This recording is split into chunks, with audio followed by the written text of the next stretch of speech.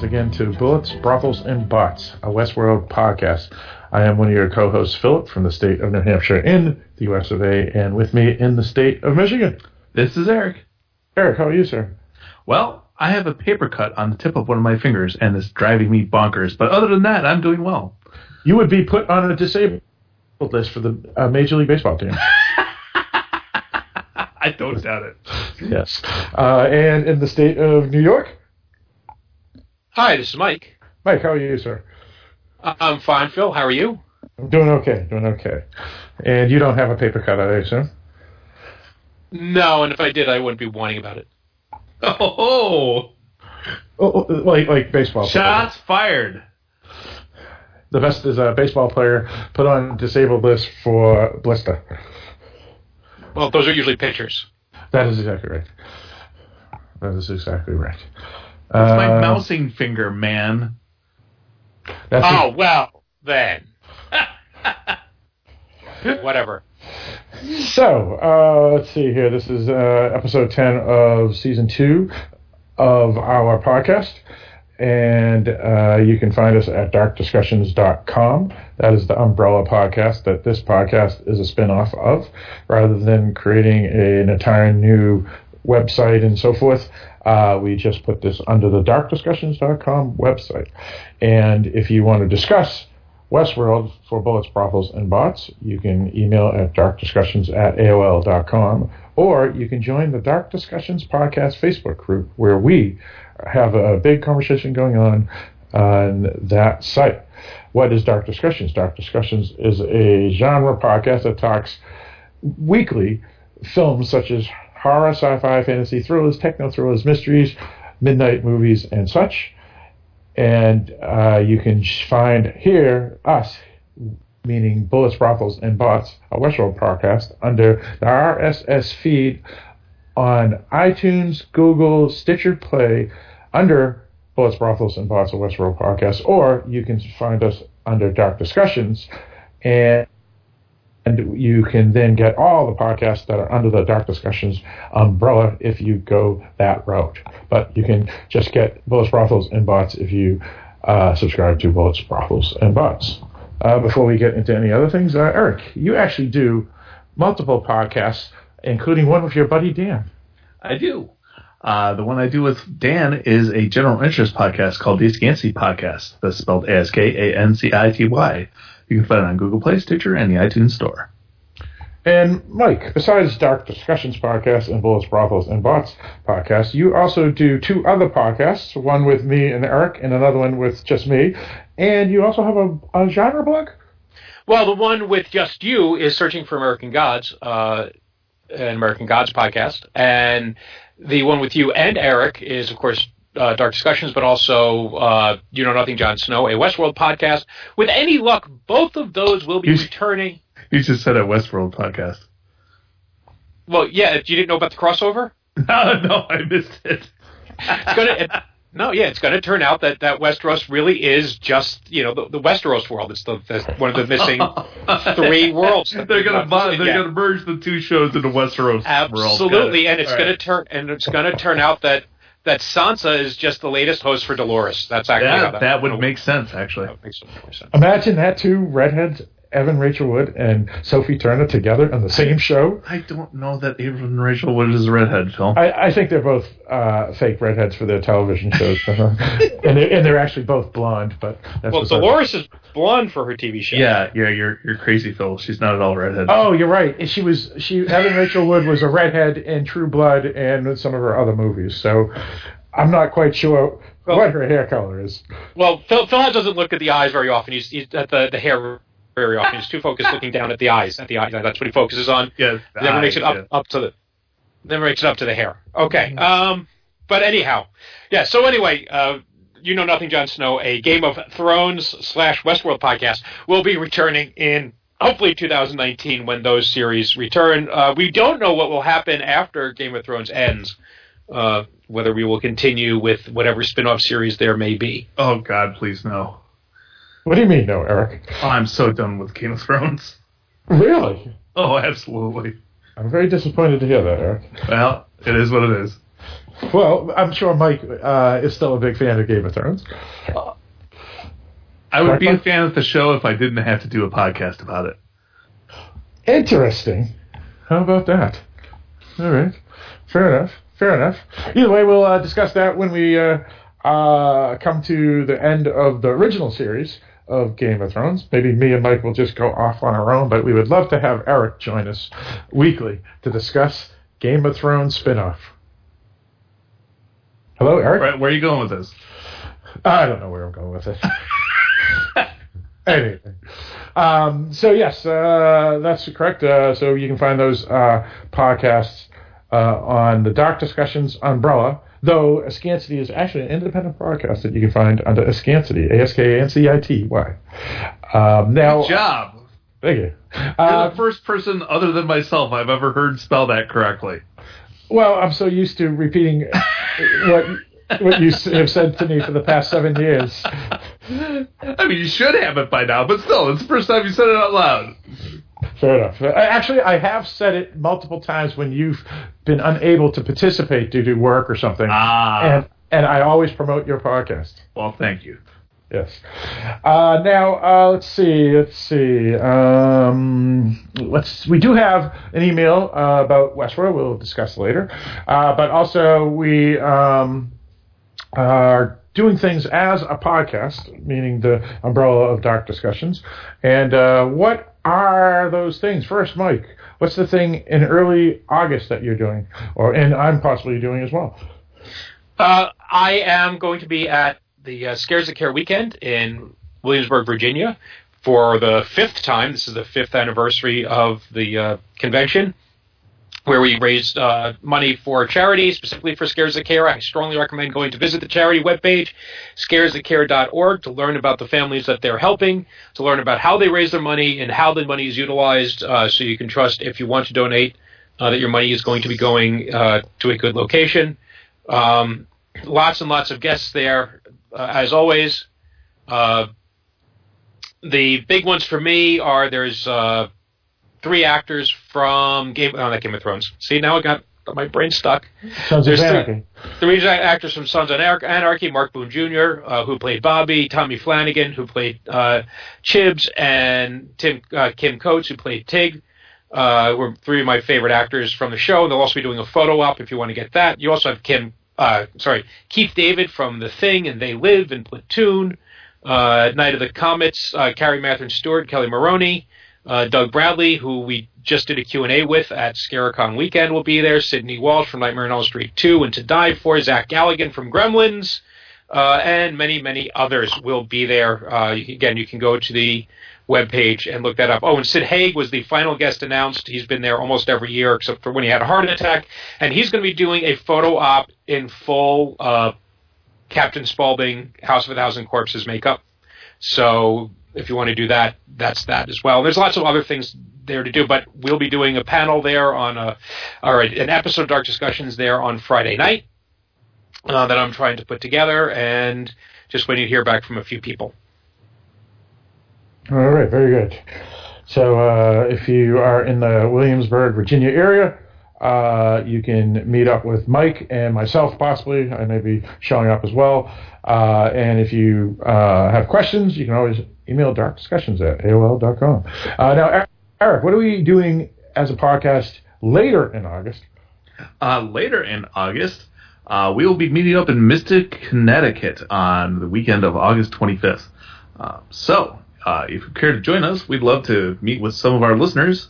If you care to come out to Mystic that weekend, send an email to darkdiscussions@aol.com and Phil can give you all the details. We're planning on probably going to a movie and then recording a podcast afterwards.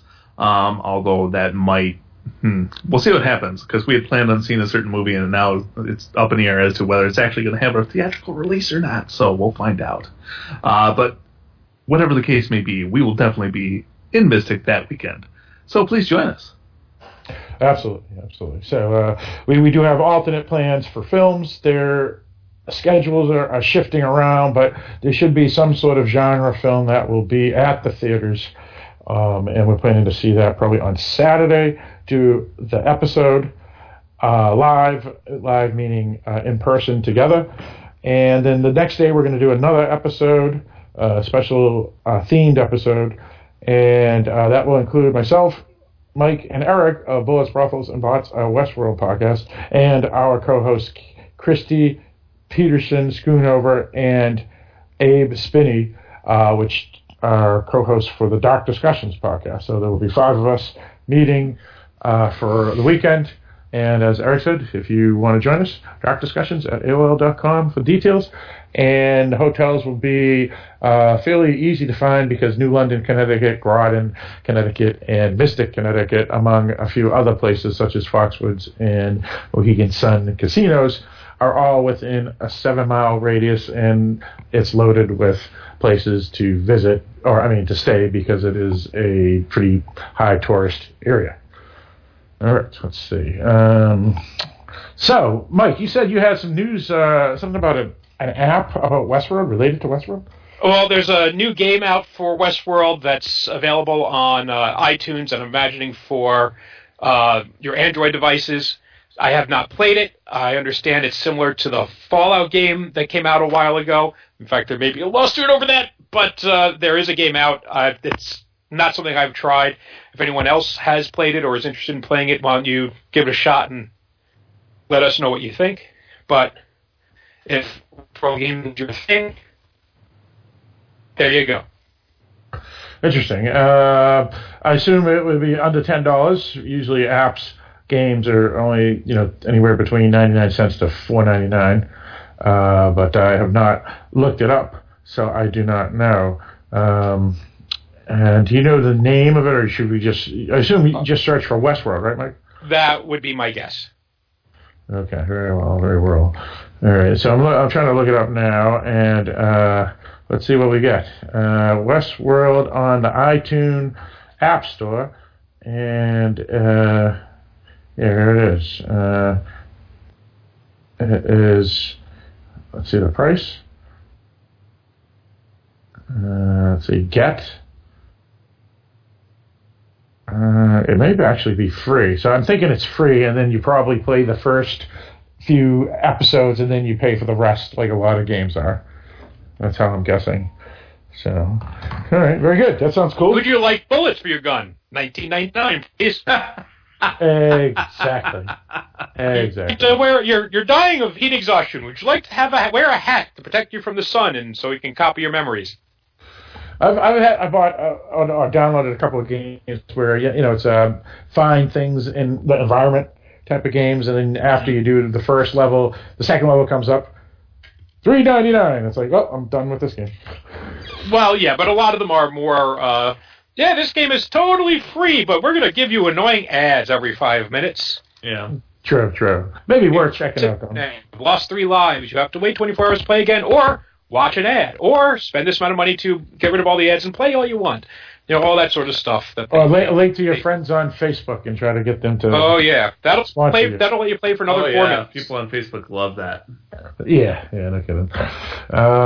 Let's see. All right, so that's something of note. Also, there was a new article that I just found by Entertainment Weekly where they interviewed Jonathan Nolan. And asked him a few questions about the show and the season, but they did ask him an interesting question, and originally I thought that the article was going to be crapola, because it sounded like it was one of those political opinion setup articles, but it wasn't at all, or at least he didn't answer it that way. And this article is called Westworld, Co-Creator Defends Complex Plotting, Humanity, Criticism. And so basically they asked him if his view of humanity was really as dire as the television show. And after jokingly saying, everything's fine, he goes about humanity, he says, it's a fucking total disaster. And every time I turn on the news, I'm provided with fodder for our discontent. I think our timing might have been exactly right on. Listen, I'm surrounded by the wonders of the creations of human beings. I have children, and Lisa, my wife and co-creator or co-showrunner of the show, and I are reminded daily of how much beauty there is in humanity, meaning his children. But yes, you turn on the friggin' news and it's a shit show. And I've been reading a lot of history this season, a little bit connected to the show, but also just following the train of things I'm interested in, and it's depressing to realize how familiar some of these problems are, right? It's like we just can't figure these frigging things out. We come back to them again and again. It's as if there's a flaw, and this is very much the premise in our second season. There's a flaw in our human code, and it follows us around. Wherever we go, there we are, and we just can't get out of our frigging way. All the beauty and incredible things we brought, and we just consistently find a way to fuck it all up. Preach, brother, preach! And then he says, I have to read the second paragraph. And he goes, much of the dramatic storytelling across the ages has concerned itself with how will we overcome and personal growth and change. At a certain point, you gotta fucking call it. We're not going to fix this shit. We're not going to figure it out. But there's an opportunity for the things that replace us to do so. And that's the dream of every parent, right? That their child doesn't face the same things they do, that they make better choices. But there does seem to be a pattern of behavior that follows us, that history echoes from the past, the same mistakes, the same follies. So you say, at what point does this fix itself, or are we just stuck this way? All right, now, Mike, you're going to say something. Well, first of all, I'm 96% sure he didn't say friggin'. Right, the F-bomb, and I just was... Secondly, the problem is it's not going to fix itself. There's no fixing itself. If you're waiting for things to fix itself, you're part of the problem. Just a thought, if your kids aren't any better than you are, maybe put your iPad down and interact with your children a little bit. Just a thought. But the third is it's not a matter of one or the other. Humans are complex creatures, and, you know, same people are capable of doing wonderful things and are capable of doing horrible things. That's just the nature of life. Life is complicated and people are complicated. You know, it's I think if you look at the general arc of history, I think if you look, I'm sure Kevin Letts would point out that if you buy into the Christian theological worldview, humanity is a fallen creation, and therefore sin is a natural state, and it's our burden to kind of overcome that. From an evolutionary point of view, I would argue that we do have very selfish drives, and we do tend to give into those now and again, or often, depending on who you are. And it's very difficult to put those aside for the betterment of your fellow man. Indeed. There's a lot of things. I mean, Chris Pratt had a speech at the MTV Awards recently, and he had some really good points. He had 9 points of life. Some of them were religious points, but some of them were kind of related to this, which is, like, for example, his number 9 was, nobody is perfect. People will tell you that you are perfect just the way that you are, but you're not. You are imperfect. You always will be, but there's a powerful force that designed you that way. And if you are willing to accept that, you will have grace. And grace is a gift, like the freedom that we enjoy in this country. That grace was paid for with somebody else's blood.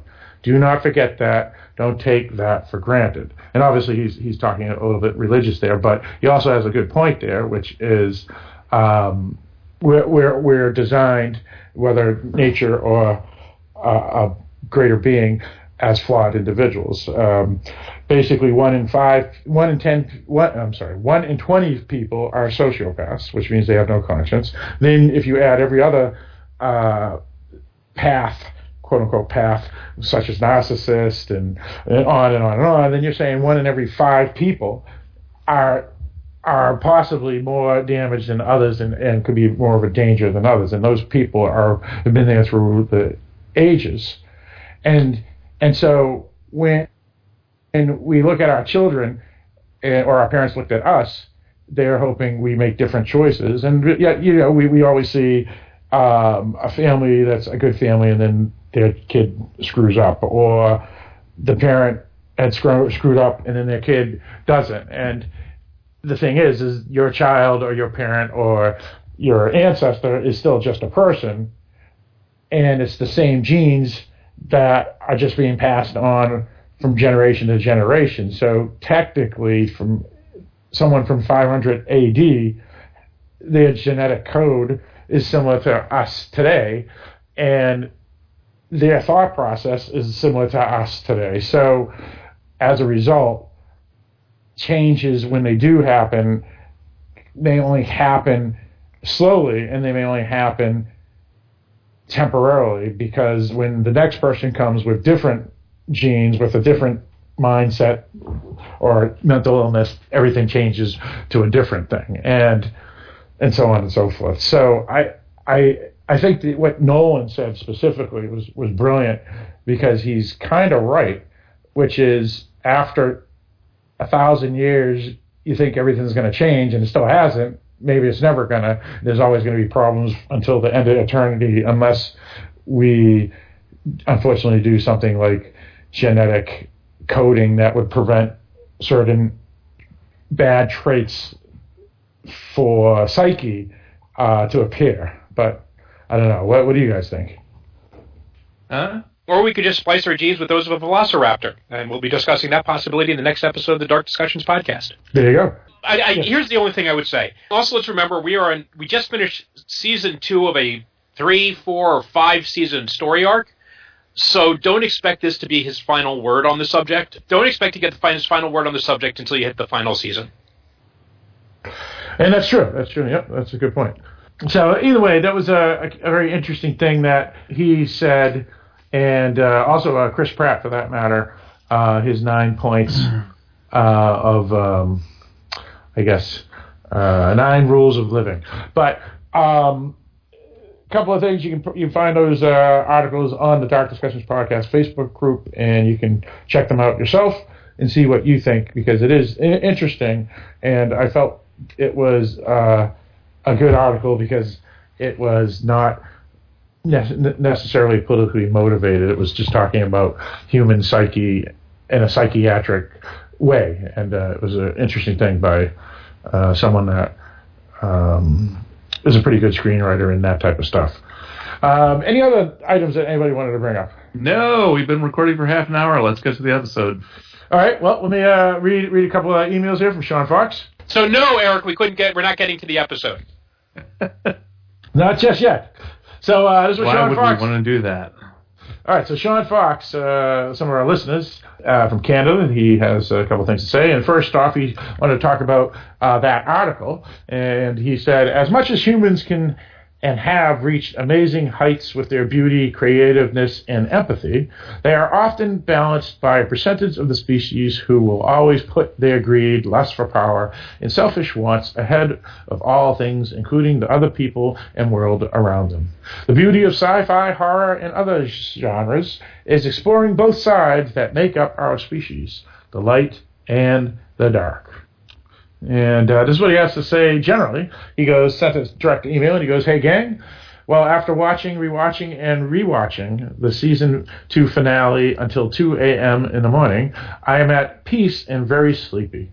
I was wondering how things would come together, understanding there is only so much you can do in the final episode. I don't think I quite expected the swath of cut by death throughout, but it sure made the stakes all the more poignant. I was sad to see certain souls go, whether via death or the sublime, but I am excited to see the impact crossing over will truly have for those who did so. I must admit the Shalor's turn was enjoyable, just as sad as it was to say goodbye to some very beloved characters. There were some questionable moments and choices made to pull off the biggest swerve, but still acceptable enough to follow the future narrative ahead. I don't think they have said when Season 3 will be released, so I will thank you gentlemen for all your recap and review episodes. I may never quite agree with Phil on his views of the robots, but it is always fun hearing his take. Thank you guys for an extra episode of weekly goodness with the already enjoyable Dark Discussions weekly episodes. Thank you for your time, efforts, and for just being awesome. Take care, and until Season 3, or the return of You Know Nothing, Jon Snow, a Game of Thrones podcast in 2019. May all your choices be your own. But one last thought. Wouldn't it be funny if Phil has really been a robot all along? It would be the one of the best swerves ever. I'm betting you are. Good tidings and wishes your way until next time. Sean from St. Albert, Alberta, Canada. It would explain a lot. I'm surprised Phil didn't look at that email and say, I don't see anything here. There you go. There you go. That would be a devastating thing to find out that. Actually, no, because if you're a robot, right, your life expectancy would be infinite almost, except for mechanics. As long as you take care of yourself, yeah. Yeah. So that could actually be all right. Oh. Yeah. As we were discussing, if we had to choose what type of animal, and I said a tortoise because of life expectancy. So life expectancy is very important. If you like life. That's a good. Well, you know what? If I was independently wealthy, I think I would enjoy life tremendously because then. How many independently wealthy tortoises do you know? I only know of 3 myself. Yes. Anyway, back to Westworld. So I guess we can discuss the new episode. This one was the season finale. Yes, as Sean Fox just mentioned. It was entitled The Passenger, directed by Frederick E. Otoy, or Otoyi. He is a person that basically worked a lot of TV, things of that nature, miniseries, and whatnot. So nothing in cinema, but definitely in television. For example, The Good Wife, Person of Interest, CSI New York, Hawaii Five-0, and on and on. He even did V, that show back in the day. The episode was written by Jonathan Nolan and his wife Lisa Joy, or in other words, the showrunners. June 24th, 2018, and that's it. To be determined the live viewership, meaning those who watched it during its premiere or on VOD even if it was a few minutes after the fact. The prior week, the vanishing point was 1.56. So after a lull of right in the middle of the season, the ratings are slowly going up. So it would not surprise me if the season finale reached, if not a high for the season, a higher than 1.56 from last week. Vanishing points. So that's all I got. So I guess we can discuss the season finale was long. It was an hour and a half. 1 hour and 30 minutes exactly. Yes, sir. Yeah. So that was that's featured length. Well, that was off the HBO site, Phil. Because there was like a minute and a half of a commercial. But. That's true. You're right.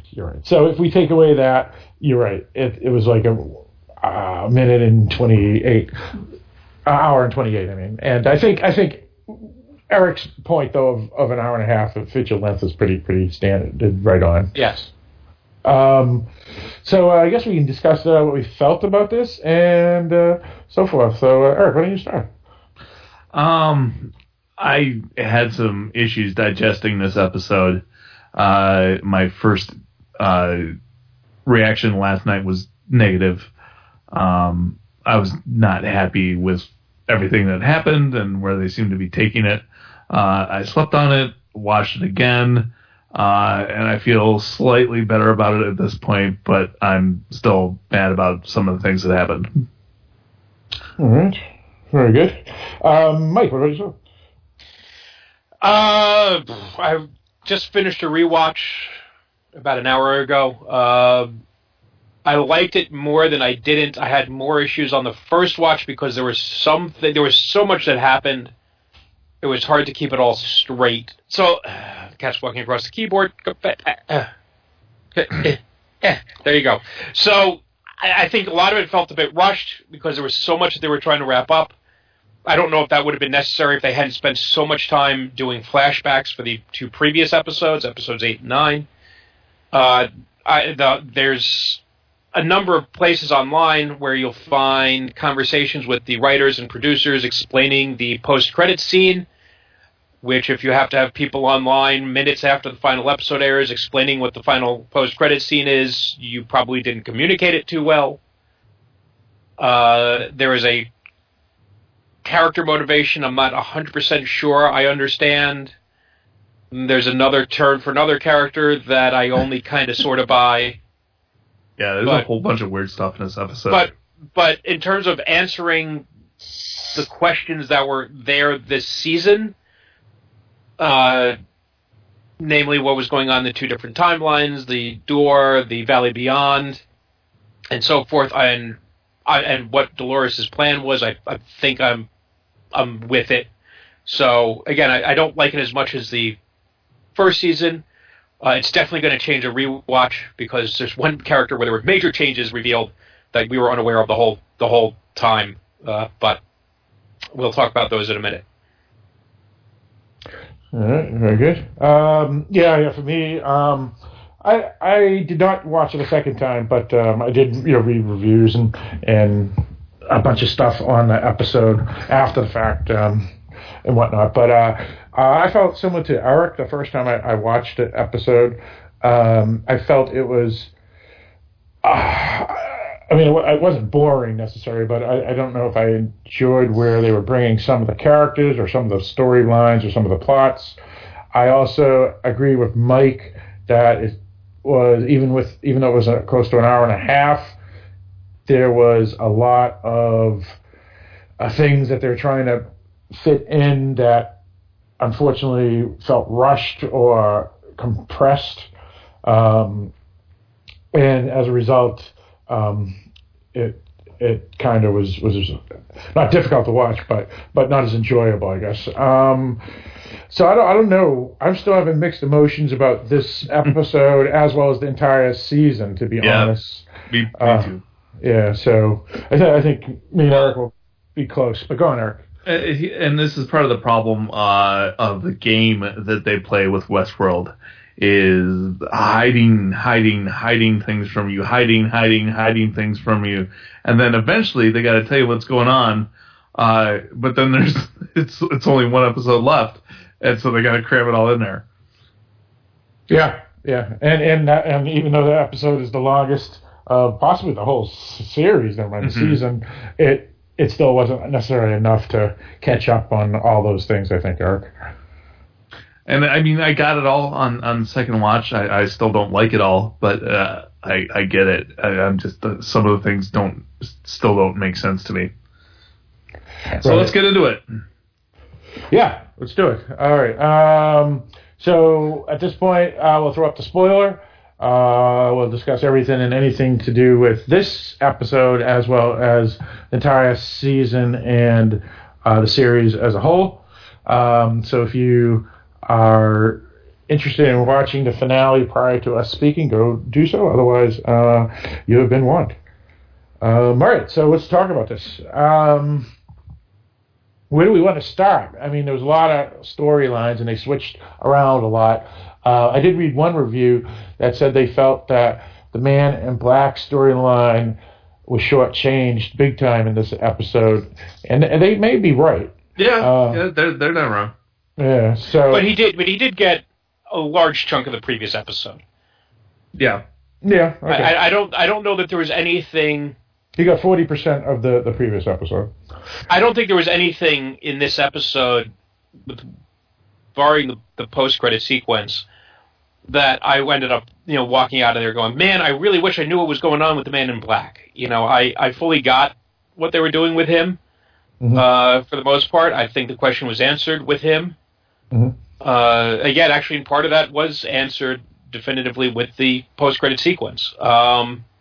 Depending on how far in the future or how far in the past that... No, because they asked, what were you doing? He said, why did you come to the park? And he said he wanted to prove that he had a choice, that he couldn't be described by some algorithm. And, again, the idea he did this right after he got the little card back, saying, alignment, chaotic evil, or whatever, that caused her wife to kill herself, then it makes sense that he comes to the park to prove, no, that's not who I am. that I have a choice, that I don't have to be that they can't put me in a box, right? They can't, and of course he finds out just the opposite. Yeah, that's a fair point. It also makes me feel that these people that, or I should say just him specifically, is most certainly mentally, behavioral health issues, even prior to being a robot, because why does he even care? In other words, you could go off and never go to the park and it won't affect your life at all. And yet for him as an individual, sure, he owns the park, whatever, but he didn't have to participate. You know what I'm saying? Especially since he knew. I mean, it's like, do you really want to know if you're going to have if you could predict your death? Do you really want to predict it, type of thing? Well, you don't have to play Far Cry 5, but you do. Yeah, that's true. That's true. But again, though, whether I play Far Cry 5 or not, I'm at least for me, this is how I think anyway. I'm not showing any personal weakness, nor am I showing any interest of what other people think of me. When I'm doing this Westworld thing, especially for this guy, since he knows exactly the whole thing, because he is from behind the scenes, he's knowing people are watching him, he's knowing people are evaluating him psychologically, he's knowing that he's letting weaknesses and things like that exposed that otherwise no one would know. And I don't know if that was even necessary unless there's something behaviorally wrong with him in the first place. He had a profound life-changing experience in the park. And this is what he does to get his rocks off. I mean, whatever. Yeah, all right. That's fair. No, I was just looking at it a different way, I guess. Yeah. So I don't know how much it'll. I think it would be foolhardy to try and do a plot synopsis of this episode, but I think we should hit on some major points that have been brewing for the entire season. Now, Eric, could I ask you this question? And I was thinking about this right after we recorded last week. Like the next day, I was like, I should have brought this up, because it occurred to me after the fact, 24 hours later, and that was maybe the Man in Black was going nuts, and he killed all those people, and he killed his daughter and all that other stuff, because maybe he is a robot that was similar to Delos, his father-in-law, and keeps on screwing up when they're trying to recreate him. Maybe he was a robot all that time in the park. Do you think he was a robot all that time in the park when we saw him as the Man in Black? No, okay. I don't. So you think he was breaking as a human being would break? Yes. Mm-hmm. Okay. What about you, Mike? What's your opinion? Do you think... Well, I asked the question, you listened, so what's your opinion? I think... I could be wrong. I think in one of the interviews they clarified and said, no, he was human throughout most of this episode, that you see him digging in his arm looking for his server connection, and it's not there. I think that was their way of telling the audience he is not a host. But you know what? Isn't that a mistake? Because only the old hosts would have those weird things in their arms, right? That's not true. No, new hosts do too. Okay, yeah. So even the ones that are mostly all biological tissue, except for the head, still have a port. Yep. Okay, I did not. Right, and all the hosts, for the most part, we get to have been upgraded. So those are like the old designs but Dolores and Teddy, they're two are two of the oldest hosts of the park, and they've got the flesh and blood system. They've got the new shell to go with that. So yeah, so they do have that. I think that was done deliberately so that you could tell that he was a human. And again, I question how broken he was when he shot those people, because he, you have issues of health because he was shot many times. And God knows whether he wasn't in his right mind, but I don't know that he had a mental break necessarily. He just delirious in some ways, the way that people tend to be delirious when you get ill. I think he may have had a break once his daughter was killed, or once he realized he murdered his daughter, but that's a whole other matter. All right. Now, Eric, you said you wanted to grab some of these points. Which one did you want to bring up first, I guess. Basically, I just want to kind of, instead of trying to go through the whole step by step, summarize the whole situation at the Forge. Does that sound okay? Yeah, go ahead. So everybody's headed there for different reasons, and we get there collectively, and we find out that there's a few different things going on at this facility. One, all the guests at Westworld have been copied into a great big effing server farm. Two, Ford, or was it Arnold? One of them, or both of them, designed a kind of nirvana for the hosts to escape to, and that's what Akichita had been referring to when he said it was a door to another world, because they do activate it, and it creates kind of a portal for them to go through, and when they go through, they see a rift. It would appear to them, the hosts, as a rift in the space-time continuum, if you will. But the humans can't actually see it because it's not actually there.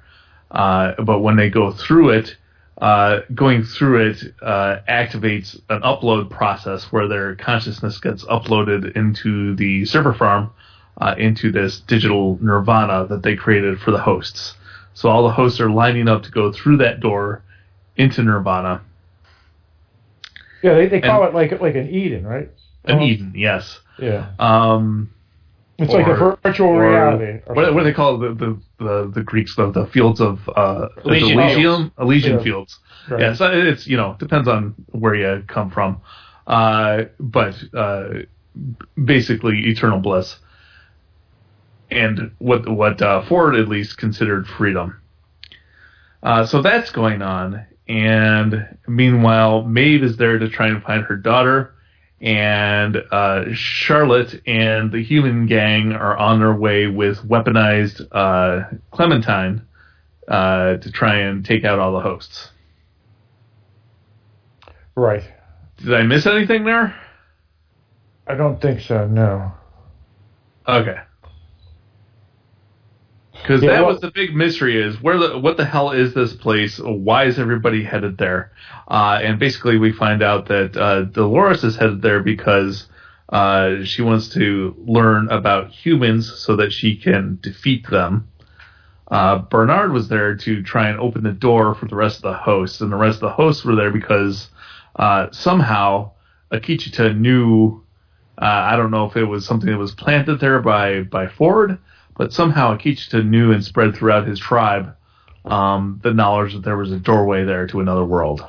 Not even his tribe, because at that point... Yeah, there were a bunch of Western folk there, too. I don't know what the deal was, how they found out about it. Well, you remember in one of those prior episodes, he said that there was no tribe anymore because they were all his people or something. I swear he said that. And so it was almost like he had gathered all the hosts, and it didn't matter. They're all his tribe. Yeah, exactly. Yeah. So we're talking virtual reality now. We're talking virtual reality. Yeah. and we don't even know what this Eden means, because the moment virtual reality for virtual consciousness. Yeah, exactly. Yeah. Exactly. And when they cross over, even though they call it a fields of whatever or Eden, do their free will disappear so they can't be bad or good or what? I mean, I guess we may find that out in another season, or we may never. Mm-hmm. Because I was curious about that too. It's like, are they, even if they cross over, aren't the typical problems that are in their programming, which is similar to humans, going to appear even on the other side too? Yeah, but they have. I think the whole idea is that Ford has been pushing them towards this. Mm-hmm. That had been his goal all along, was to get to this stage, and that this is a way to forever put them out of reach of human meddling, that they are free, and part of being free is the freedom to be a dick. So you can't set them loose in those free fields forever, and at the same time say, then no more free will for you. So whatever would happen there happens there. I don't know if we're ever going to find out. I don't think that it's necessarily relevant to the story.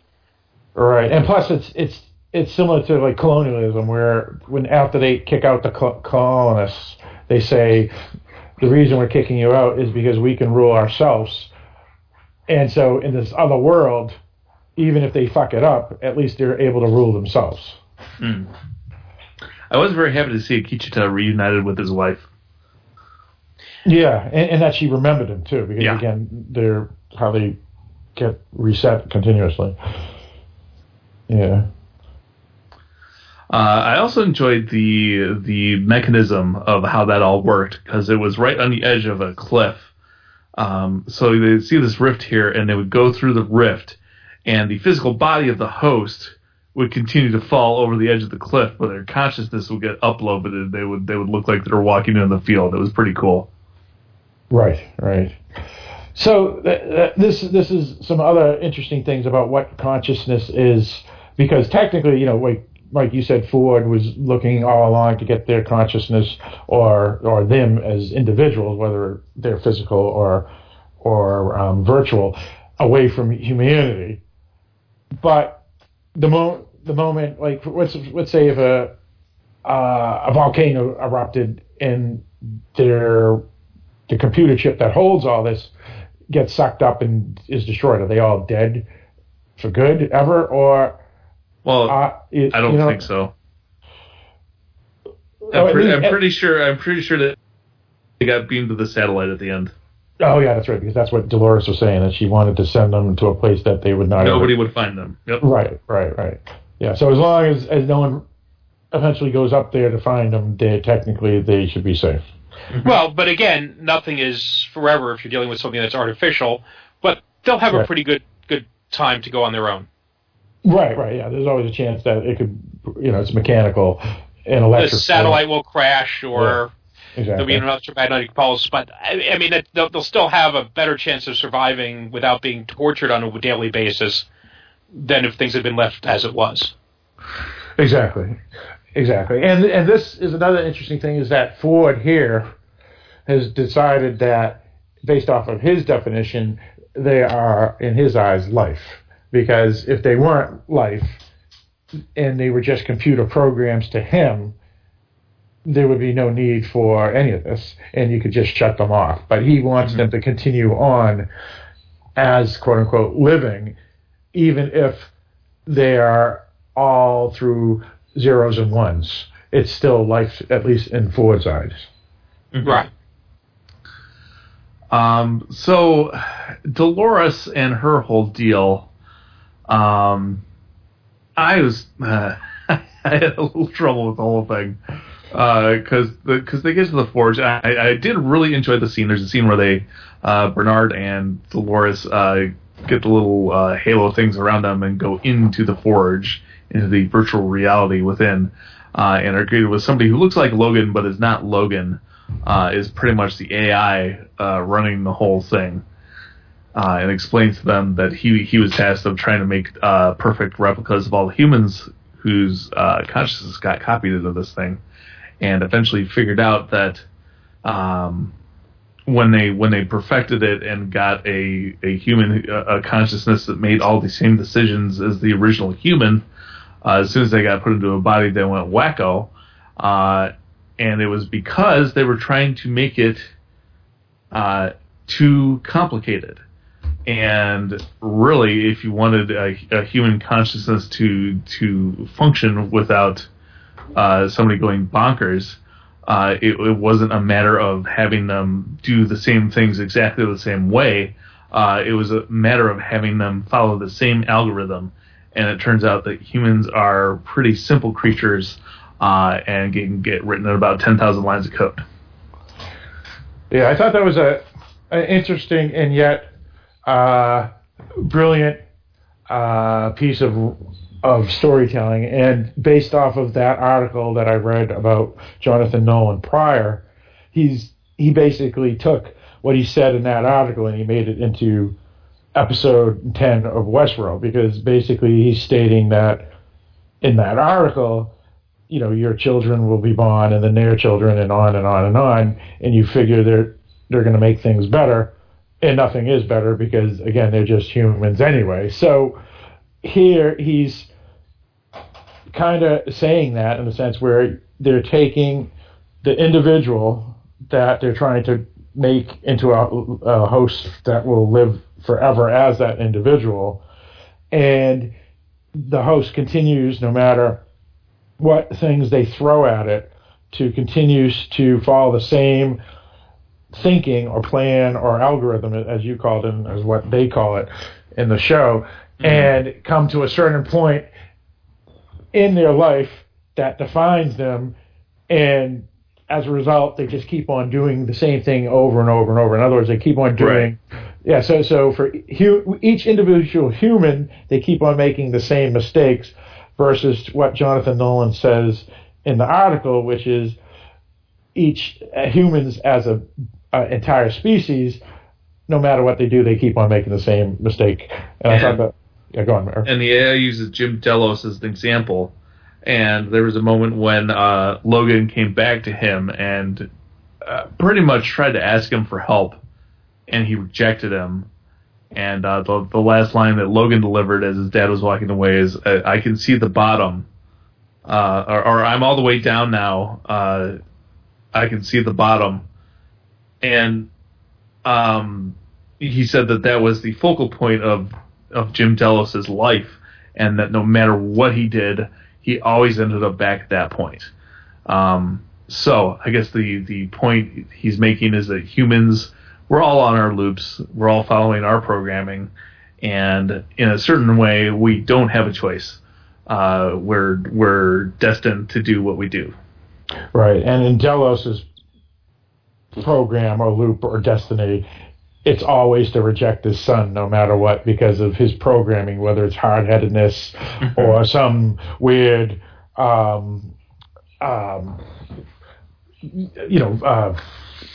way of thinking or doing things or whatever, or drive. No matter what, he's still going to always look back at his son and turn his back on his son in disappointment, rather than say pity or forgiveness or something else. Right. And that is kind of a frightening thing when you think about it. And I say that there are schools of thought. Dan was trying to convince me of this a couple episodes ago on Scancity, and I reject the idea of out of hand. But there are some people that believe that everything was set in motion at the beginning of time when the universe was created, and if you had all the information about where everything was headed, you'd be able to predict the future, because everything is predetermined, and we really don't have a choice.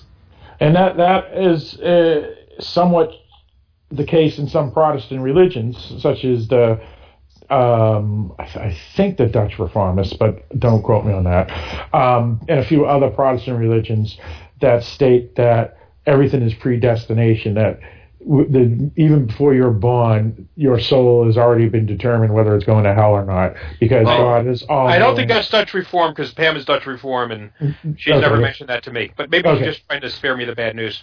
No, and you're probably right. It's probably not that religion, but it's some religion. I think the Puritans were that way. But so in other words, since God is all-knowing, or in the example Dan was using, nature is all-knowing, everything is already predetermined, because if you're already all-knowing, you already know that when you're creating this soul, as God is doing, that soul is going to hell, because if he's all-knowing, why wouldn't he know that you're going to F up and go to hell or not? So, but also it doesn't mean you didn't have a choice. I reject the whole theory out of hand, because if I don't have a choice, then I might as well just kill myself. But no. But if I put a bowl of chocolate ice cream and a bowl of dog shit in front of you, I'm pretty sure I know which one you're going to choose to eat. Right. Depends on if it's dark or not. Yeah, but it doesn't matter. It doesn't matter that I know what you're going to choose. You still had the choice. So the question is, if you know a person in the most minute possible detail, then given all the factors at play within a choice, you could more often than not probably predict exactly what choice they're going to make. Well, it did not mean that. And that was Dolores' interest in all the human algorithms in the Forge. She plowed through a bunch of them, not all of them, but she perused probably several thousand, I believe. And that was a kind of a neat, I was going to say metaphor, but it's not a metaphor. I guess it is a metaphor, but having the books in a library as a representation of people's algorithms was pretty cool. Yeah. I will state that, though, Mike, with the predestination thing, is that we as individuals, let's say there is predestination, we as individuals don't know our destination. Right. But the being who is watching over us does. And that's what Dolores is doing here. She's going to be the person that is going to know, because she's reading the algorithms and already knows the predestination of people, even though I and you don't know, meaning we have a disadvantage. So you don't have to play coy. We all know the being watching over all of us is Mark Zuckerberg. That's true. But I posted an article where Jonathan, with an interview with, I think it was Jonathan Nolan, where he compared, used the metaphor of Maggie Simpson to explain this theory of consciousness, and basically saying that if you look at the opening credits for The Simpsons, and if you haven't, it's been on the air for 30 years, I don't know what you're waiting for, you have a shot of Maggie Simpson sitting in her little baby seat with a little baby steering wheel. Yep. And she mimics everything that Marge is doing. That's right. So it seems like from the outside that she's controlling the car, when in fact it's Marge that's driving the car. Right. And there are some theories sort of backed up by evidence, although I haven't looked into any details, so I'm not sure how much I trust it. Or maybe I don't have a choice in that matter. But that says that's kind of what happens with consciousness, is that your brain makes the decision and then tells you what decision you're going to make. And we think that we are the ones, we're Maggie sitting in the seat, we think we're driving the car, when in reality our brain is the one that's making those choices and those decisions for us. Depressing. Right, the id. Right. So, well, it is depressing. There's all sorts of depressing Monsters things when you look from the id. But that's why sometimes it's better just to go with the illusion. And, I choose to believe in free will. Upload me now. Right. I choose to believe in free will because it's puts my mind at ease, and because if there was no free will, I really don't have a choice in the matter anyway. So. Right. Well, and that's the thing that's scary too, is that it all depends on where you're born and when you were born and all that. Because they say you were born in Soviet Russia in 1938, would you participate in the purges because you joined the army while you were born now and you're not a criminal? Yeah.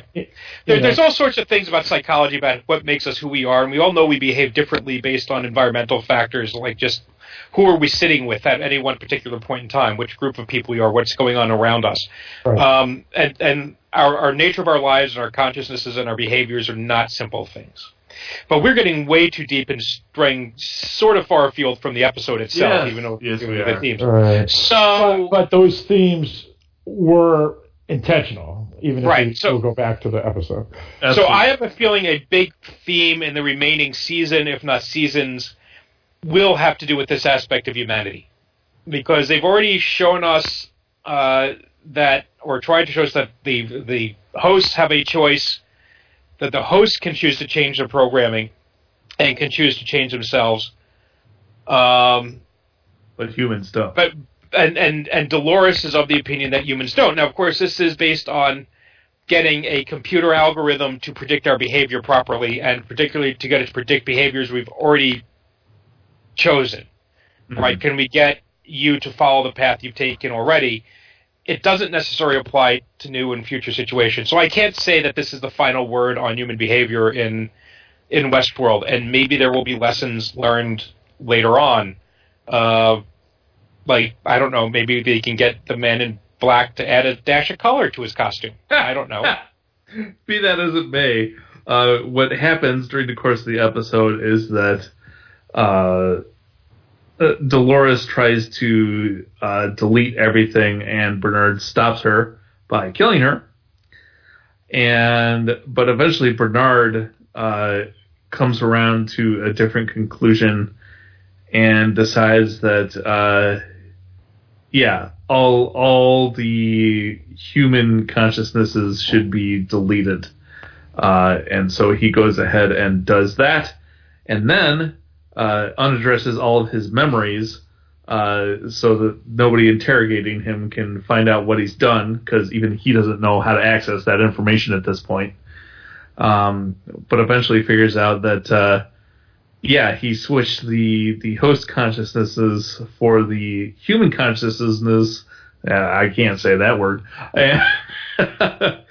Basically tricks the humans when the switch to send all the human info. They're actually sending the host info, and then there's a big reveal, and all the humans get killed.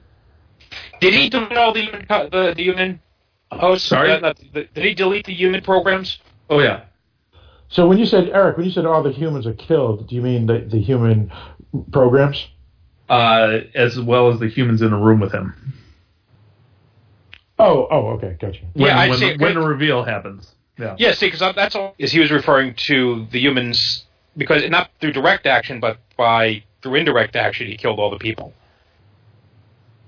In the room with them.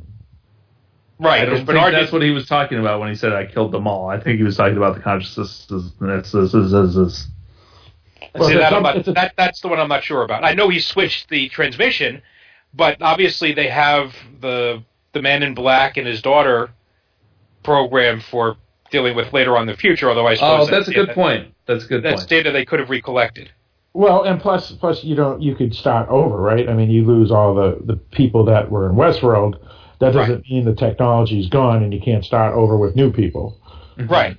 So if, for instance, there was a volcano that wiped out all the host consciousnesses. Let's review the volcanoes tonight. It didn't mean that they went extinct. It mean, because you still have the technology to make them all over again.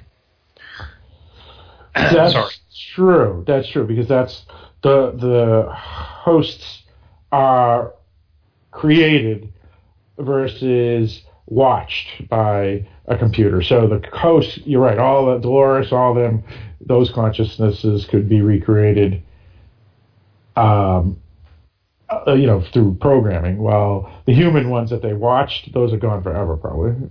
Right, just like if on April 14th we deleted all your tax information, you could probably calculate it all again. It just would be a major pain in the ass to do it. Right. And I'm sure that some of the people that were copied are dead now, so those ones are lost forever. But the rest could theoretically be copied again.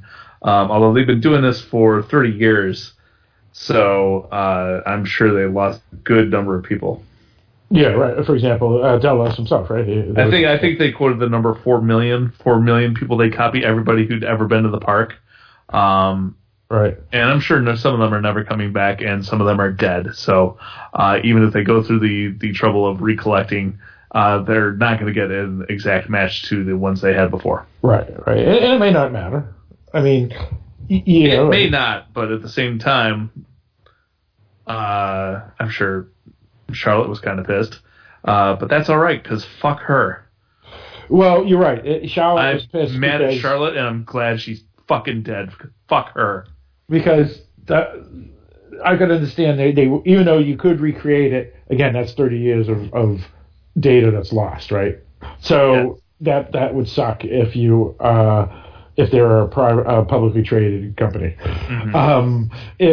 But you're right about Charlotte. Yeah, so Charlotte, I felt that happened way too quick, to be honest. Well, they rushed it for sure. But what happened is that after the whole scene at the Forge, they activated the what do they call it? The safety mechanism? Yeah. But basically the thing that floods the valley. They let all the dinosaurs out into the world. Right. Oh, that's another movie. Sorry. And they end up back in the Mesa, and Elsie. Actually, wait, I'm skipping major shit. Sorry. Let's back up for a second and talk about the chaos by the portal. Well, first we got to talk about Maeve's miraculous escape, because I had issues with this because Maeve back in the Mesa is still disabled on a table, and Tech comes in to kill her. But somehow at this point, she's able to use her god power to resurrect a couple other hosts in the room and have them take out the Tech and heal her and get her up and about. And my question here is, why the fuck did she wait so long to do that? My guess, by convenience. Yeah. Okay. Well, besides that, is that they just left them alone.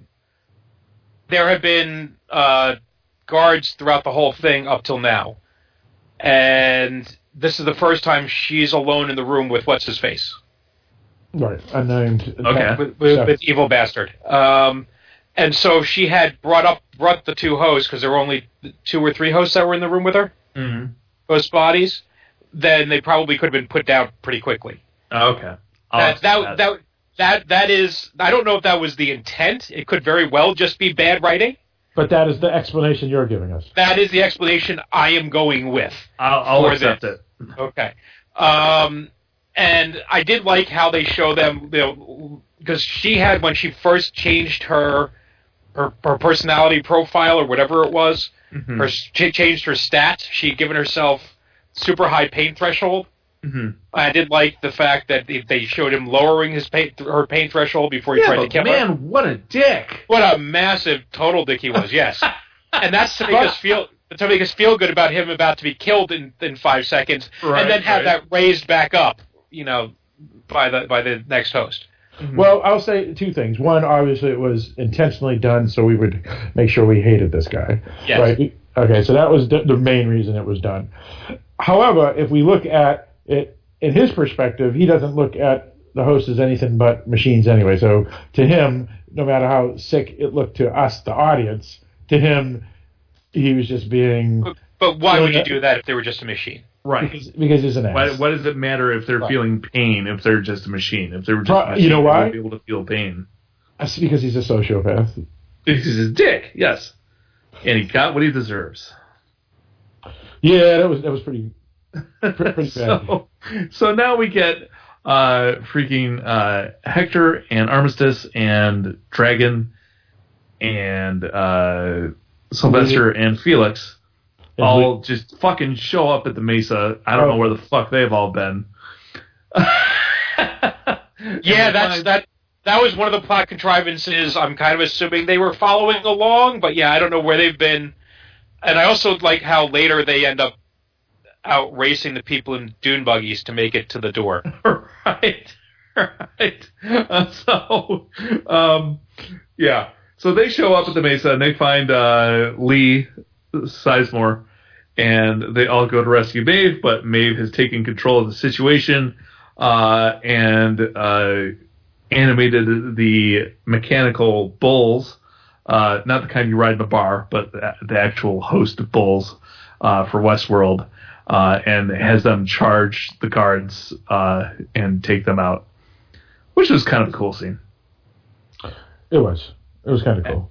And then they all go out to the forge, and along the way run into some security, and I had huge issues with Lee Sizemore and his stand, because it was completely unnecessary.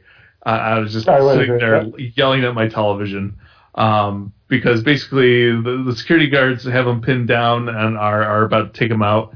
And Lee tells everybody first Hector starts to give a speech, and Lee grabs him and pulls him back behind the tree and says, "Look, you go, you need to protect them. It's my speech anyway." So they all ride off, and Lee stays there and gives his speech. But there's like I don't know how many security guys, half a dozen. Well, the thing is that they say, "We're surrounded." And then when they show the security guards, there's one dune buggy and 2 people. So there was more than 2 people, but still. It was like a low-budget film where they're supposed to have a party and there's really only 7 people there. It's like, what's up with this? Well, that wasn't my problem, though. My problem was that Lee starts to give this dramatic speech and takes this stand and sacrifices himself to save the rest of the people and Maeve and But he didn't fucking have to die. There was absolutely no good reason for him to die. Security guards are sitting there going, "Sir, we don't want to hurt you. Put your weapon down. Put your weapon down. We don't want, just stop. Just put your weapon down." And he just fucking, for no good reason, antagonizes them into shooting him down. And I don't necessarily mind that because they did show him to be something of an idiotic douchebag so far. So yeah, but I just don't even buy him. I could buy him, quote unquote, sacrificing himself to stall for time, in terms of giving himself up. I don't necessarily see him having yet gotten to the point of even if it was necessary of getting himself killed. Yes, I agree. It wasn't necessary. Right, and even if it was it would have worked for me if it was he thinks he's going to just stall and then gets killed. Not realizing that what he's doing is volunteering for a suicide mission. Right. That he'll be the good guy, and and then oops. He didn't quite calculate correctly. That feels like more of a Lee thing to me than, No, but if he didn't know that, why the fuck did he pull Hector back? Right. Well, because Hector would have gotten killed. I looked at it as just the typical movie moment where someone says, "You guys, I'll stay back and hold them off. You all go," and that person's dead. Yeah, I don't. It just I'll agree with you. It felt like a very. Felt like a forced moment in a lot of ways. Even though I'm perfectly fine with going out with the character on that note. I don't need to see it. He had a fun exit, but there was no reason for it. That's all. Yeah. But we got to hear the speech. Yeah, right. I don't care. But I didn't even think the speech was that. It wasn't that great. He's a shitty writer. Which has been a recurring theme. So yes. Yeah. Yeah, so it was unfortunate. The whole thing, from the 7 people surrounding them to him suiciding for no reason, especially when, like you said, Eric, "Sir, please put your gun down." They gave him like half a dozen chances to just fucking drop his gun and everything would have been fine. Right, it was just so he could say the entire speech so they could use it. I guess it was worth dying for. It was a little silly. Boy! That's a polite way to say it. Yeah. Silly. So Maeve and everybody make it out to the forge somehow before, as Mike said, the people with the dune buggies do. Well, I have to go back and watch last week's episode. It's one of the few I've only seen once this season. But didn't they take a trip to like one of the outposts with Bernard? Or am I misremembering that? In last week's episode? Yeah. And who? Who took a trip with Bernard, Mike? Actually, it was like 2 weeks ago, 3 weeks ago, where they discovered that Bernard was a host. It was a couple of weeks ago, but didn't they leave the Mesa at some point? Oh, you mean Charlotte and all those people? Right. So did they maybe go someplace else first, and then, and they just maybe went out of their way, so it was a less direct? No, because they were at the Mesa when they did the test with Clementine. Yeah, fuck. Okay, I'm trying. Yeah. So they head out there, and I did like... maybe they had a warp pipe? like the one they took from Japan World? Maybe. But so they head out there, and I really enjoyed the imagery of Clementine riding a pale horse. I was really grooving on that until Charlotte delivers the fucking hammer over the head dialogue of, "That's why I love technology. Why use 4 horsemen when you only need 1? Yeah. Fuck, come on. Yeah, they put a button on it. Anybody who wasn't on board with the imagery there doesn't deserve to get it anyway.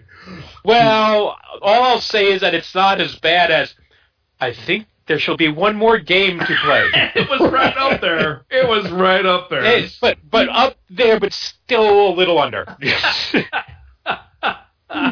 Yeah. Oh, that line made me so angry. Yeah. Yeah. Oh, but you could have made this an hour and 29 minutes and 55 seconds long, and it would have been better. Yes. So they make it out there, and Elsie's with Charlotte at this point. It should be mentioned. Yeah. So they make it out there, and Maeve is beaten them there with Armistice and that gang. And everybody's lined up waiting for their turn to go through the door to another world. And Clementine starts doing her thing and making all the hosts kill each other. And Maeve's group catches on to what's happening and starts trying to distance themselves from Clementine. But she's approaching and infecting everybody as she goes. Then Armistice, with her sharpshooting, manages to take out Clementine from a distance. But apparently that doesn't make a difference because it's kind of like a contagion. So now that it's out, it keeps on infecting the other hosts. And in this scene, Maeve finds her daughter and sends her daughter with her new mother and Akecheta to go through the door to the land beyond, and says she'll protect her, and then uses her god power to freeze all the hosts until her daughter has made it to the other side. And then Elsie, Charlotte, and the security people show up and take out Maeve. So she dies. All the hosts go crazy and start killing each other again. But the daughter makes it over. Her new mother makes it over. And Akecheta looks like he might get shot, but he gets to the portal just in time. So although his physical body does take a bullet, he'd already been uploaded and is safe on the other side, where he reunites with his wife. Now, one thing I was disappointed about Clementine was it was kind of cool what happened, but I thought she was going to either ride by and they would just all start collapsing, or she was going to do like the remake of Carrie and start using her hand, and each time she pointed, people would start croaking. That wasn't the plan, though. You saw the plan last week. Yeah, I know, but I was hoping it would be something. Yeah, it was the Kingsman plan. Yeah, I know. I was just hoping it would be something more dramatic or something. More dramatic? The fuck are you talking about? Well, I slaughtering each other. Yeah, that's true. But I was hoping it would be like a superpower, like she would be a superhero, or supervillain, and just wiping out everybody herself instead of just virusing them. Oh, I was hoping she was going to do what Maeve did with her ghost powers, or hash powers, or whatever it's called. What is it called? It's called the Mesh. The Mesh. The Mesh Network. I like ghost powers. Yeah, ghost powers. That's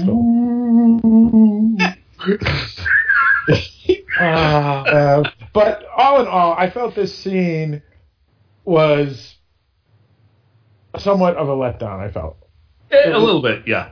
I mean, I see what it was doing and whatnot, but I think it could have been done better. And they were trying to make it too much. Jon Snow in the middle of the Black Wall holding Ygritte when she's dying type of thing. And it was like, it felt too much like that rather than, Black Hawk Down where everything's just haywire and there's no time to do any of that stuff. And I don't, again, the rules of they rushed this with Clementine so much with one scene last week. I don't understand the rules of the contagion. Mm-hmm. So right. Why is it? Because it looks like it's a wave moving forward. Right.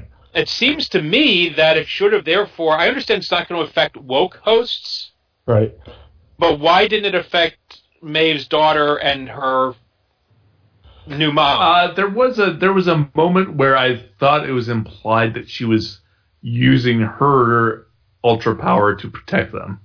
Right. Because there was like a little like. There's a little sound effect or something, yeah. Like a 70s psychic noise, that kind of thing. Yeah, but I just wasn't convinced that that's what was going on. All right. So okay. So, all right. I still just think that could have been it was a little bit clearer. Little messy. Yeah, it was a little sloppy. I'll give you that. But here's I mean, look, we're kind of hitting them one way and then hitting them the other. For, on the one hand, over-explaining the symbolism of the Pale Rider and then under-explaining the psychic power. And Right, they're doing it all wrong. Yeah, well, Right. but of course- Everybody knew the four horsemen line. They didn't need that. They could have used that. Well- line to say Clementine's going to do the wave because or something like that. Well, no, the problem is that the symbolism No is symbolism. If you miss symbolism, you walk away from the episode not really changing it one whit. If you don't understand a plot point, that's a whole different thing. Sorry, I just got this mental image of all the hosts standing up and sitting down again. Yeah, exactly. Okay. And they stop playing Blink, whatever music. All right, we're getting loopy here. So where do we go from here? So all the hosts die. Bernard does his thing at the forge. The valley starts to flood, and Elsie and Bernard reunite, and they all go back to the Mesa. So back at the Mesa, Bernard and Elsie are talking, and Elsie's like, I can't trust you. How can you trust yourself? You have no idea what kind of shit Ford wrote into you. And Bernard's like, yeah, but what about what they're doing with the consciousnesses? And she's like, don't worry, I'm going to take care of that. But she basically freezes Bernard's motor functions and make him take his seat when Charlotte walks in. And then she goes to confront Charlotte and basically says, you're going to be in a whole bunch of shit when people find out what you've been doing. And Charlotte's like, let's think about this. There's a whole bunch of dead people here. Plenty of opportunity for advancement. You think we can work something out? And Elsie says, well, if I get what I want. And then Charlotte says, well, we haven't just been watching the guests. I learned a lot about you, too, and I'm afraid that you're the type of person that doesn't have the moral flexibility that I need. And she pulls out a gun and executes Elsie. And I was very, very upset about this. Fuck you, Charlotte. I don't even. It was almost like the thing that upset me about that whole scene, besides obviously the death, even though it was kind of a cool death, but the character I liked. But the thing that upset me is that I don't even know why she even asked the question, right? Or did her evil end line, which is you don't have the flexibility, like James Bond villain, and then just kills her because she already knew all this, and there was no reason to say any of it except to make it look cool to the audience, us. Right. I Well, that's part of it. Could have been testing her to see whether she was going to be honest or not.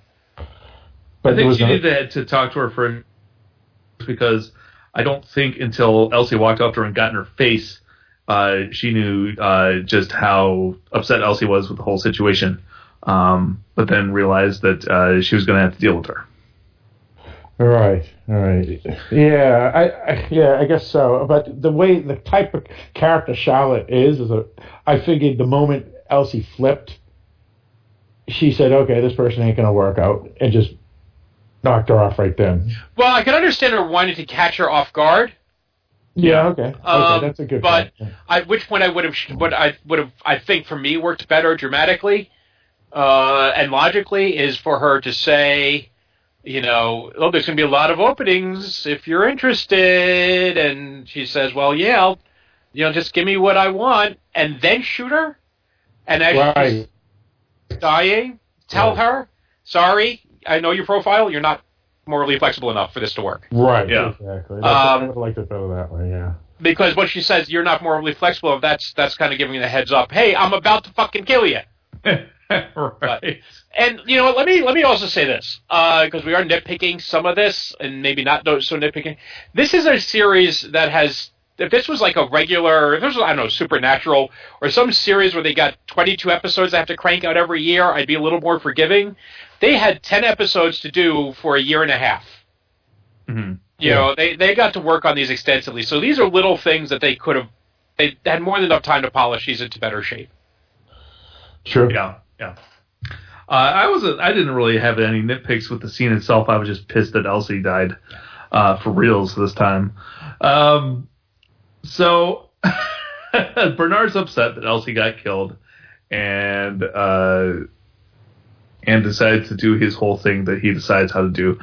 He tries to access Ford again in his head, and it appears that he's successful, but then later on it's revealed that he actually successfully deleted Ford out in the buggy in the field when he was with Elsie, but he just imagined him to tell him what he needed to do, even though he was actually figuring it out himself.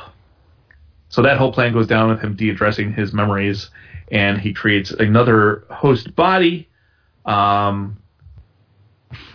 Dolores, and that host body looks like Charlotte. So what happens is that Dolores inhabits a Charlotte-looking host body and executes Charlotte, which I was actually quite pleased about because she just fucking killed Elsie, so fuck her.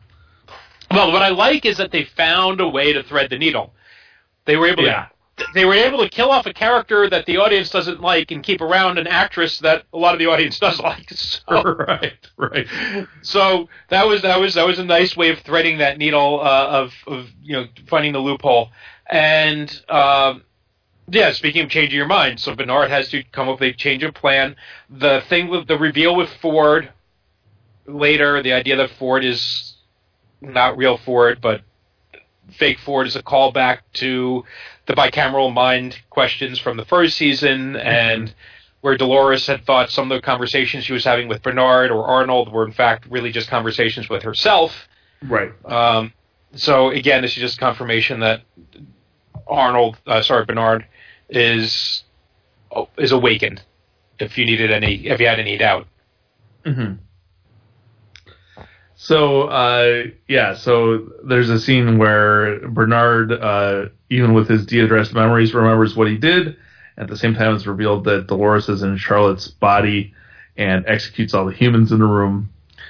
And then there's an awesome scene later on where Charlotte / Dolores goes to leave the park and runs into Stubbs. And this was probably my favorite scene of the episode because Stubbs kind of gets in her face. She's like, "I got lots of things to do in mainland," and he's like, "Oh, I bet you do." And then he gives this whole speech about how the old man hired him in a long time ago, and it was very clear about where his loyalty should lay. And in fact, you might call it a core drive. And I was like, oh, damn! Stubbs is a host! And so he kind of communicates to Dolores that he's onto her, but he says, I'm going to stick with my original storyline that Ford gave me and keep track of the hosts that are in the park. And then he yells out to the security guys, "She's clear, let her through," and pretty much lets her go. Interesting. I didn't catch that. I didn't get that he was a host and that he was on. Well, that's what. Do you disagree, Mike? What do you think? I thought that's what that scene was for. I'm not willing to put money down either way because he could have been speaking very literally, or he could have just been using it as a metaphor. That. Right. That his main mission is to protect the host in the park. Right. He said it so pointedly. I thought he was trying to let her know that he was. Yeah, and I'm not disagreeing with that. I'm just saying I could see them go either way at this point, and I don't want to turn into the Man in Black here, where I'm seeing hosts everywhere, even where they ain't. Right. I'll take whatever answer they give me later.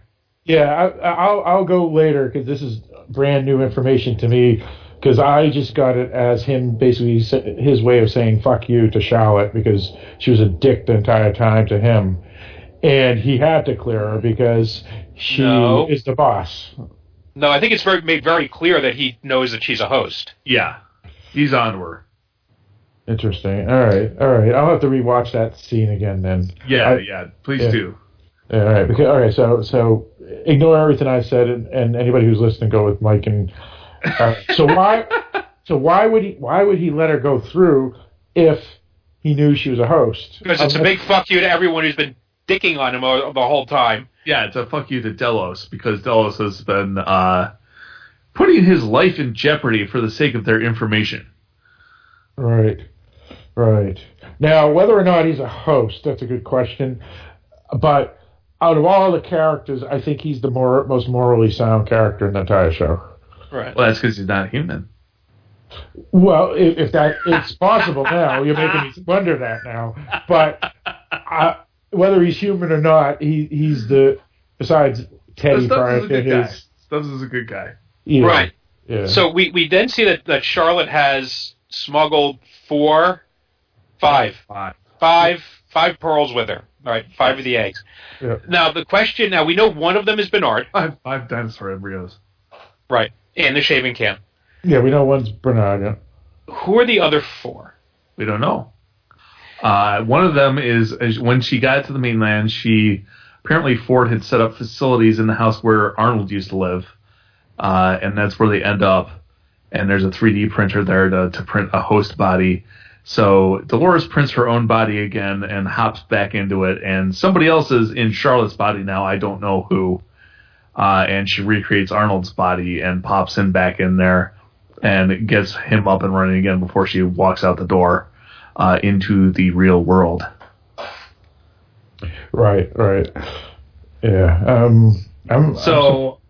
Sorry, go ahead. I was just going to say it's very contrived that they would use the same 3 bodies that could be identified, especially in a world where technology is this crazy, where they probably have cameras that could do face recognition and say. Charlotte makes sense. Charlotte might be beneficial because Charlotte has access. Yeah. Nobody. I don't think anybody knows that Charlotte's dead. Right. So you're absolutely right. Charlotte is fine. The other 2, Bernard is weird. And Dolores, I think, is fairly weird. Dolores, I think, is fairly safe. I don't think, aside from the Man in Black, I don't think there's a whole bunch of people in the real world who are going to be like, hey, that's the chick from Westworld. What did you say? There are 4 million? 4 million people have been there in the last 30 years. Yeah, okay. But somebody might recognize her. But it's a small risk. And she wants to be Bernard is the risky one to me. Right. Well, right. But of course, he was an employee. He was a Dallas employee, and they found out he was a host. Right. But we know the true reason why. Is there anyone who knew that he was a host still alive?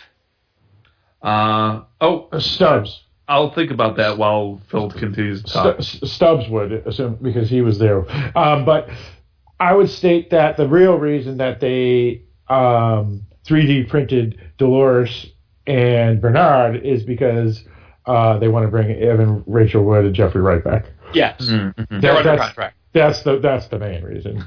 Because if it was real world, they probably would choose different bodies. But and I think there was one more scene I want to hit real quick, which is that back in the Valley Forge or whatever the fuck you want to call it, where all the dead bodies are, some Delos person is really shitty with Felix and Sylvester and says, hey, figure out which ones are salvageable, bag them up and get them back so we can work on them.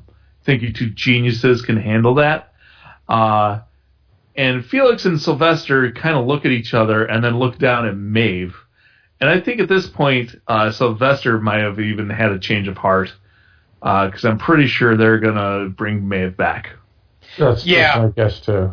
Yeah, now I was thinking as I'm watching this, when we see, on my rewatch, Charlotte is walking, not Charlotte, well they call her on the... Charloris? No, not Charlotte, they call her Haloris, short hail, Haloris. That Haloris looks at 4 piles of bodies before she runs into Stubbs. And the first body on the pile she sees is Emily, the Man in Black's daughter. Mm-hmm. The second one she sees is Armistice, and then Hector, and then Maeve. Okay. And I thought it was interesting that she's looked at 4 people and had 4 eggs plus Bernard in her bag. Oh, now, of course, yeah. Now but there's 2 problems with that. Well, no, Emily is not a human. Emily's a human. Right. Well, Emily's a human, but think. Right. Well, I'm pretty sure she's not at the end of the episode. Emily? So it's yes. At the post-credit scene? Oh, yeah, you're right. That's a good point. So there is an Emily host coming online at some point. Yeah. And if she's expecting the Man in Black to be a problem with her, then she wouldn't be a bad ally to have. That's just as a thought. And we're also assuming that. Well, never mind. That doesn't make sense. Sorry. Retraction.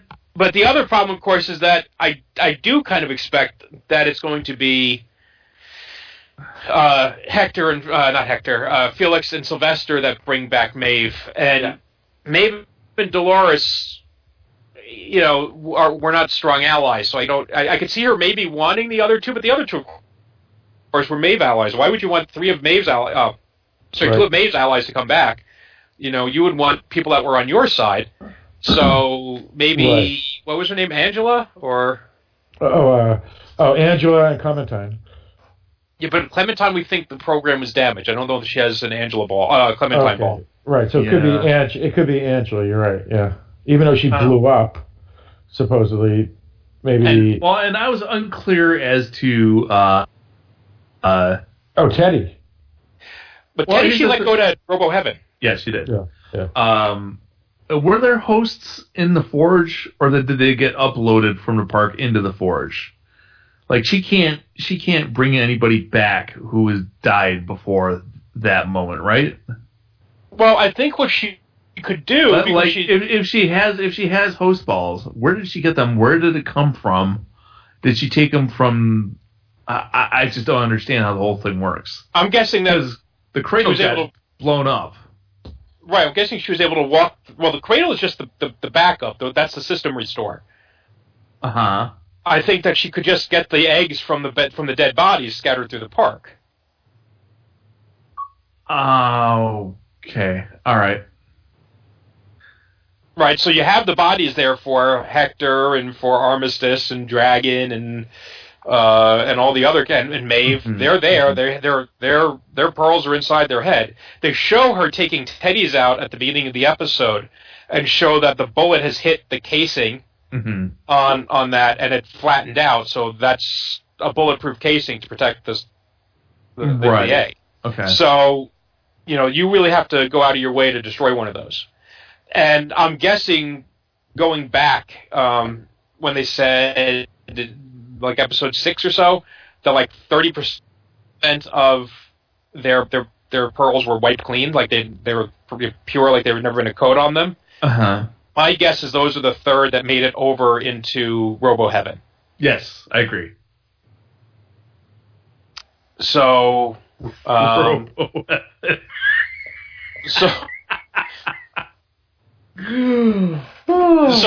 So I'm eliminating all of those. Now I'm not convinced that we're done with those characters yet, because she beamed them somewhere. We don't know where. I know she told Bernard. I sent them somewhere where no one will ever deal with them again. I don't know that I trust Dolores. Yeah, she's not very trustworthy. And it feels like a real waste of time to have spent an entire hour on a Kichita. To have him basically have an episode this week where he goes, "Oh, there's the door," and then there's the door. Come with me, little girl. See ya. And then that's the end of this, and that's the end of his part in the series. Well, that's what one of the reasons I had an issue with this season was I felt there was at least 3 episodes that were cool but unnecessary, and they could have used it elsewhere, which would have been his episode and then the 2 in Shogun World, but. Unless they're going to do something more with Shogun World and... The Shogun World was necessary because that was the sequence of events that activated Maeve's superpower. Yeah. But they could have found another way to do it. That's how I felt, yeah. They just found a cool way to do it. Mm-hmm. Right. But you know what? I mean, Mike, you've been saying it for episodes now that... They have to get the daughter out of the picture because the next time we would see her, she's going to be 18. Yeah, so let's just get rid of her now, and this was a cool way to do it. She's pregnant. Exactly. And it gets you his father. So yeah, so I don't know. I mean, Sorry. No, I was just still trying to figure out the pearls, but yeah, go on.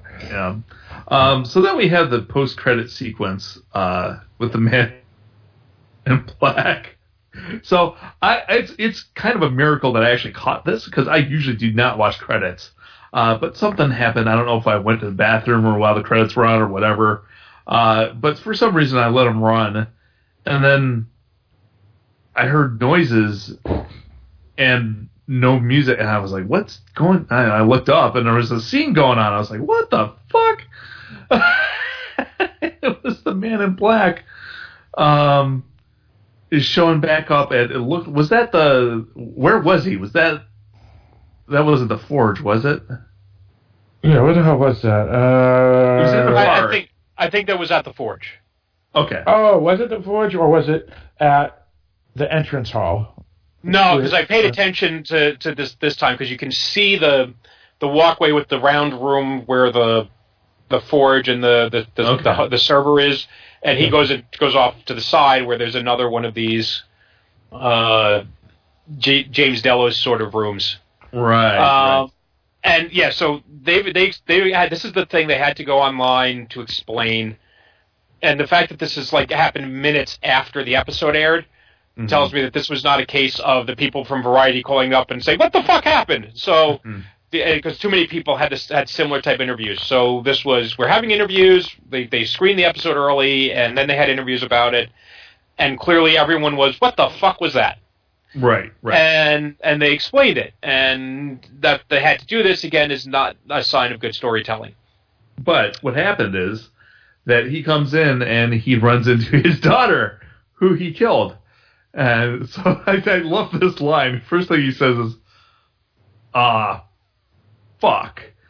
I'm already in the thing, ain't I? So he thinks he's in the Forge already.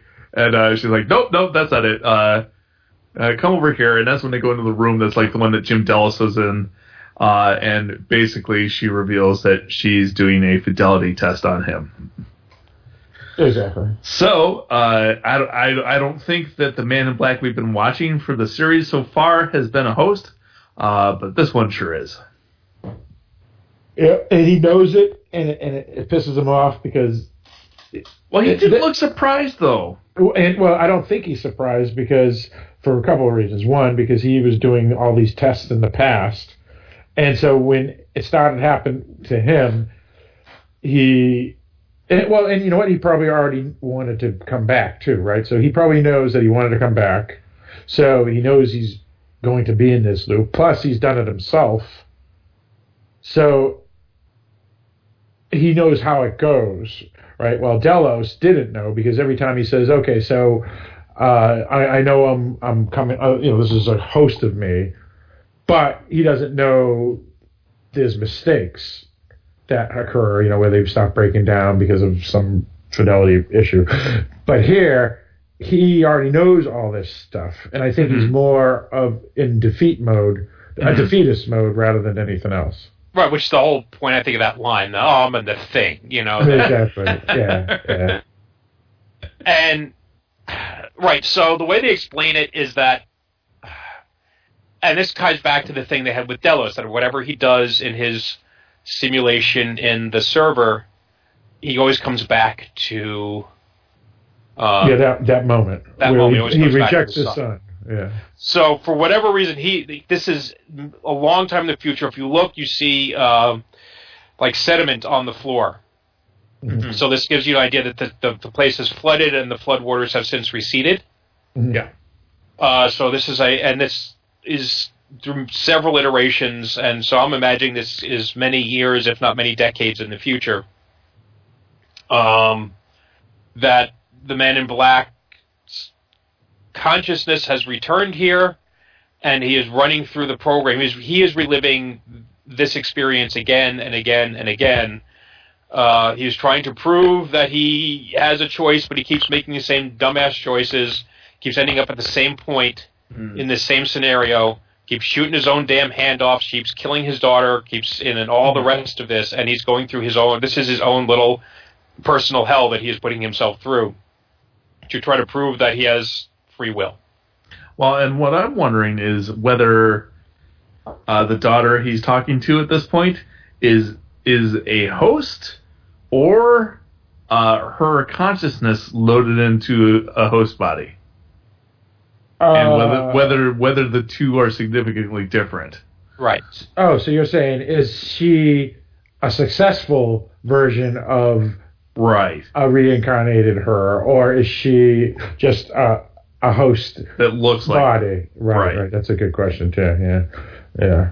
And to go back to one other scene about all these screw ups is when Bernard is being trained by Dolores in her fidelity test with him. She goes, "This is test number 11,757." So I guess.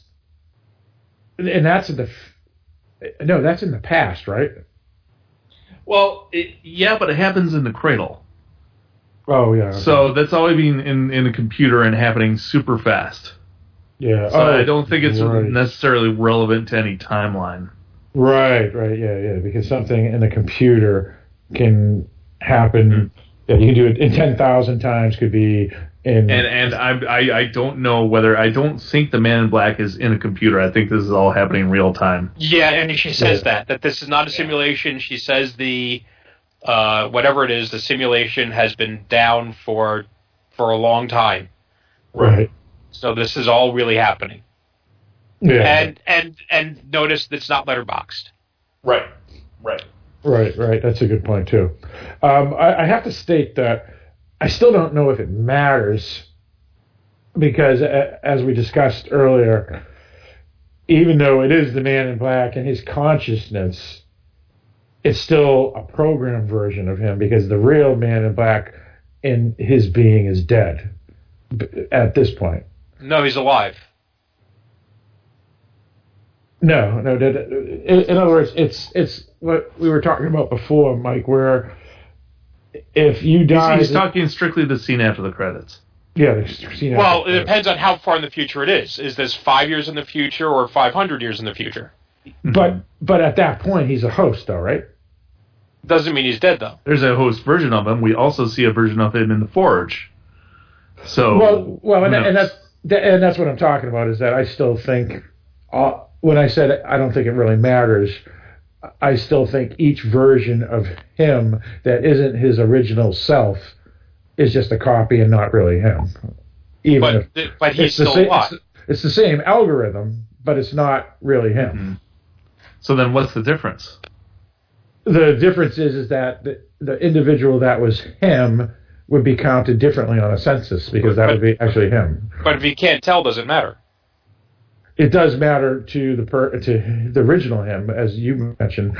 Right. Well, but as far as we know, the original him is still alive at the end of the episode. We don't know if he's still alive in the post-credit sequence. Right. Exactly. That is true. Yeah, because that could be, like you said, 5 years from the future, and he could still be alive elsewhere, or it could be 5,000 years in the future. We just don't know. Mm-hmm. And you're right. And it's like that movie, The Sixth Day, that I've mentioned a couple of times that Arnold Schwarzenegger was in. I gotta rewatch that because I do not remember it. Yeah. It was his last great film before he went into. It has Robin Tunney in it, doesn't it? I forget, actually. I think it does. Yeah. But basically, what happens is that every time someone is injured, they upload their consciousness into a new body, identical clone. And then when they do that, you have two versions of yourself, and you wait. You can either wait for the other one to die, or you can just kill it. And some of the people are scumbags, so they just kill it because they don't care. But the point is that can you have, or will they start having multiple versions? For example, you could have the original Man in Black, like you just said, Mike. He still could be alive, even in this post-credit scene. And then also have a host version of him as well, since that algorithm has already been programmed into a computer. So technically you could create multiple versions, host versions of a human being, and still have that human being still be alive as well. Yes. And that's scary. And confusing. Yes. Correction, End of Days is the movie that Robin Tunney was in with Arnold Schwarzenegger. Oh, Not okay. The Sixth Day. Yeah, not the 6th day. Okay, yeah. So, all I have to say at this point is I really hope in season 3 they don't go back to the park. Yeah. I would like to see this. What is it called? A cyberpunk city that they lived in. No, I think it was New York. Yeah, but it was like we had buildings. Or well, it was Asian, wasn't it? I can't even remember. Yeah, we don't really know. The best one was when you were at Delos's house and you could see the city on the other side of the base. So that would make me think it is New York, but it could be anywhere. But they're in the real world, for better or for worse. And I think where they're taking this is kind of to the,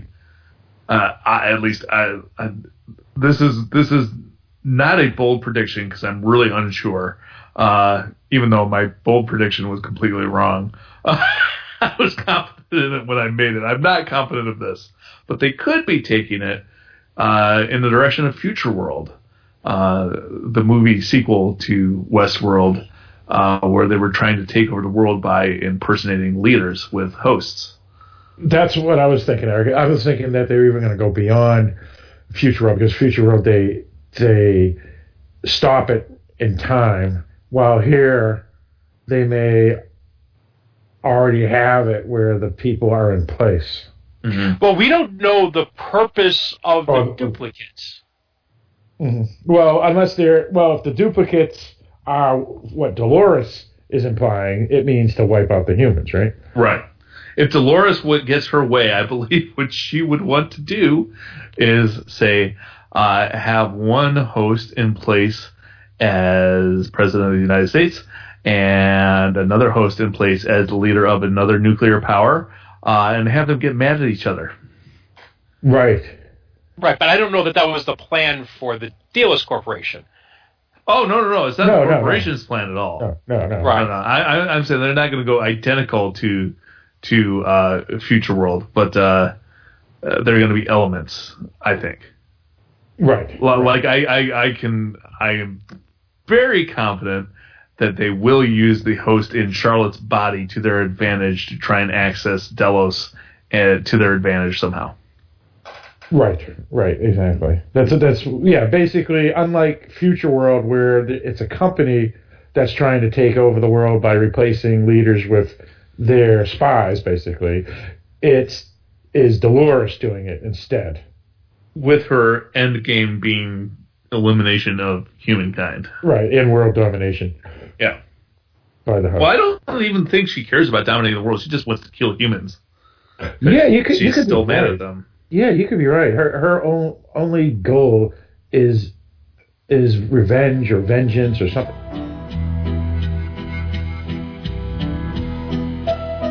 Thank you once again for listening to Bullets, Brothels, and Bots, a Westworld podcast, where we just discussed episode 10 in the season finale, called The Passenger. The last few minutes of the original podcast, unfortunately, had some technical difficulties. However, all it was wrapping up our episode. As a result, I'm here just to do the final wrap-up and to let everybody know that we will be back in Season 3. Sometimes folks know that we do a wrap-up episode, or an 11th episode after the finale, but we decided that instead, since we pretty much talked and discussed everything that was important in this here episode, we instead will do a recap episode when we return for Season 3. So prior to the release of Episode 1 of Season 3 of the Westworld television show, we will have a new episode then. But if you do want to continue to follow us weekly, we do our second podcast called Dark Discussions Podcast.